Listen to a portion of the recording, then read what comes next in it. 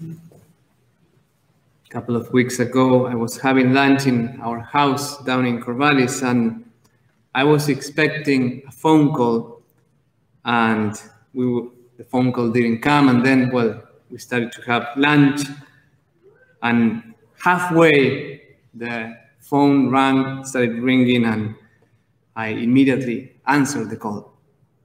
So at the end of the meal, like this member of my community, I'm not gonna tell you who, because many of you know all the priests or missionaries of the society, he came and says, "Hey, Ignacio, you should be an example, like we don't answer the phone while eating." He was a little bit angry as well, like I cannot repeat his voice. So right away I got defensive and says, "Well, you shouldn't leave the phone next to the table then," and walk away from the conversation. And as I started reflecting, I was upset, and then I thought, how prideful. And then I asked him to come, and we talked, and the first thing he says, "I apologize, I shouldn't have said that in that angry voice, no?" And I said, "I apologize. I think you are right. I shouldn't have answered the phone." Anyway, to receive and to give constructive criticism is not easy, but it's crucial. Jesus today, in this chapter 18 of Matthew, is a whole chapter about what is the life of the church. He says, "If your brother sins against you, go and tell him his fault between you and him alone. If he listens to you, you have won over your brother." This is one of the hard teachings of Christ, and it's about giving and receiving constructive criticism. It's very important to have healthy, real relationships, to develop this capacity, both to challenge others, but also to allow others to challenge you. If we fail to do this, we can grow in inner resentment, relationships can grow distant, we can not allow the Spirit to speak to us through others. So how to give and how to receive criticism?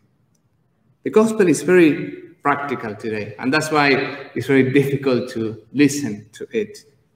So first, how to give constructive criticism. Jesus gives us 3 tips. The first one, he says, go and tell him his fault between you and him alone. And I highlight the word alone.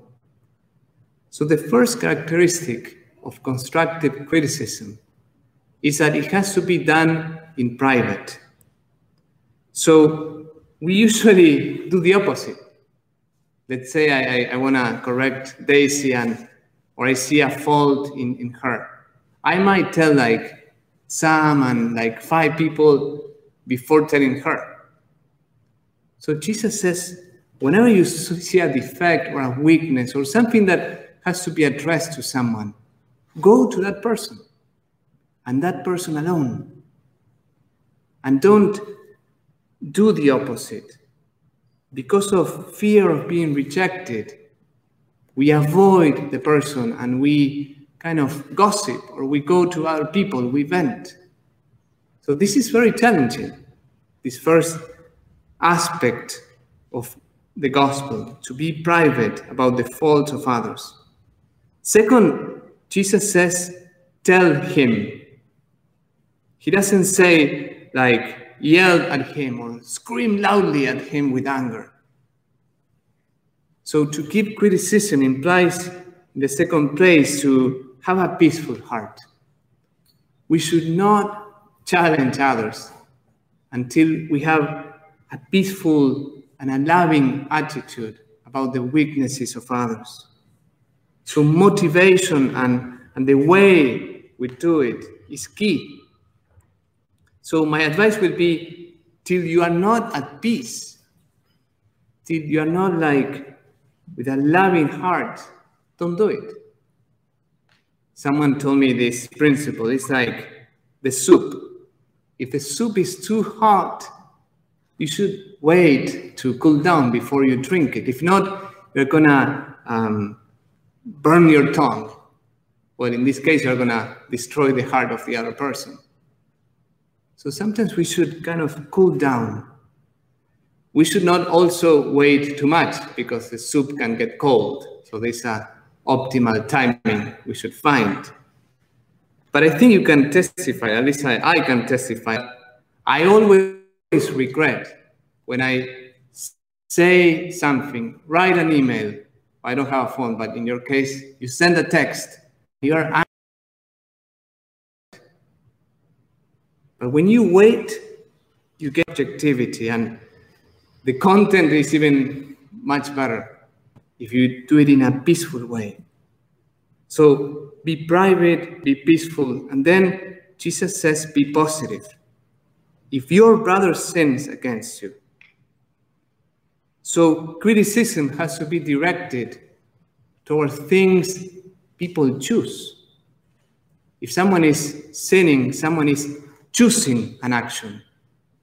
I cannot challenge people in areas they cannot change. I cannot say to PJ, hey, your voice is so annoying. Like, could you change your voice? I use that example because it's obviously not true, no? But there are things we need to be patient. This call to constructive criticism has to be complemented with a call to compassion and mercy and being patient with the weaknesses and the things our people cannot change. So to be positive means that the criticism shows a path of growth. The person is capable of growing in the area you are saying, and sometimes you can even provide that path or suggest, hey, you used to exercise once a week, like you haven't run for 3 years, like why don't you just begin running, no? Like I said in a funny way, but in a way that the other person can think, oh, that's true.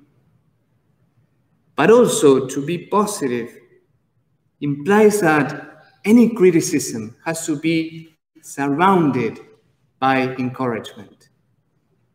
Jesus is a master in both challenging people, but also in encouraging people. He tells to Thomas, why do you doubt? It's the first thing he says. I know you're doubting. Why do you doubt? Don't doubt anymore. He challenges him. He tells to Peter, va de retro, Satanás. Stay behind me, Satan. Last Sunday, you're not thinking like God. He tells to Paul, this I love, like, why are you persecuting me? Like Jesus appears from heaven, the first thing he says to him is, hey, stop persecuting me.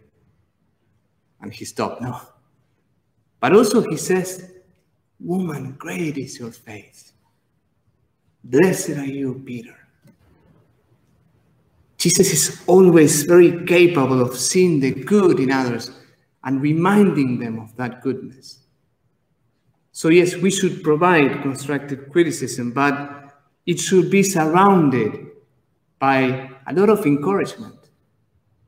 People, we struggle now with seeing the goodness in us. So if you give like one constructive criticism, well, have like 5 encouraging words, or have 5 instances where you encourage that person. So to be positive also means to not just to be critical or challenge people always.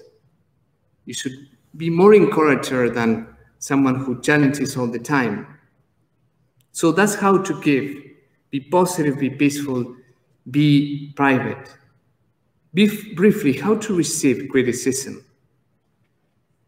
Jesus says today, if he listens to you, you have won over your brother.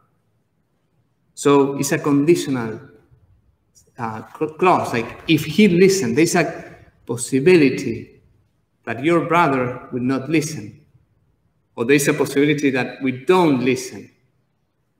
So how to receive when someone says something to you? 3 very brief practical advice. 1, say thank you. Say thank you. Don't get defensive. Don't attack the person. In our community, we have this rule. If you begin the phrase saying, I have a fraternal correction for you, and this is a correction, and then our response would be, thank you. And we take a day, we think about it, and sometimes you can say, hey, I think you are not correct. I think in this, you misinterpreted me, so you can answer back, but only after one day of thinking and reflection. So say thank you. Second, always try to find the kernel of truth. Always try to find what is true in the message this person is giving to me. Maybe not the whole thing is true. Or maybe the person is very angry and is an enemy of you. But try to detect what is true in that criticism. I have learned more from people who criticize me, either in a healthy way or in an unhealthy way. But I always try to say, okay, what is true in this? And finally, receive it as, in many cases, as if it was the voice of God. God coaches us through others. In the first reading, Ezekiel speaks of the watchman. You, son of man, I have appointed watchman for the house of Israel. When you hear me say anything, you shall warn them for me. So the watchman was the guy in the city, in a higher place, seeing if enemies were coming and warning the people in the city about the enemies. He or she was someone in a higher place with a better perspective.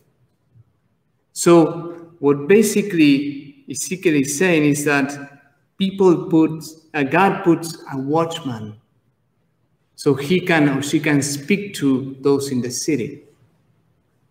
And the same is true of those who live very close to us, especially those who love us. They see better than us. They know more than you about yourself. They see things of yourself that you cannot see. And in a sense, a watchman, God gives them to you so he can or she can take care of you. So when they provide criticism, try to receive it with humility, because maybe God is speaking through that person. So how to receive? Just say thank you, accept it with humility, see the kernel of truth, and try to discern that God might be mediating his voice and his care for you through that person. If we practice this teaching of Christ, he promises a very special grace. He says, where 2 or 3 are gathered together in my name, there am I in the midst of them. So when we practice, when we receive and give criticism in a loving way, when we are humble, when we forgive one another, when we encourage one another, when we develop true, authentic, non-fake relationships, when we don't allow resentment to grow inside, when we don't allow relationships to grow cold, and we gather in his name, Jesus says, I will be there. People will come into that family. People will come into that place, and they will breathe the presence of Christ. And how much we need this. How much as Christians we need to testify of the unity, of the peace that abounds among Christians.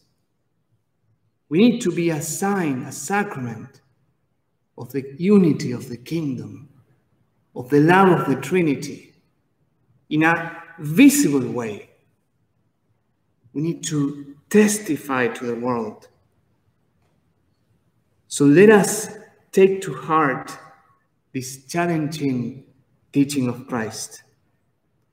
When you receive the Lord today, pray for the grace of uprooting from your heart any resentment, any harshness of heart, any distance, any coldness, and ask the Lord to show the grace of being humble, encouraging, responsible for one another, for truly esteeming the other person, being patient with their weaknesses. Pray for the grace of mediating here the voice and the love that Christ has for each person, especially those who are close to you.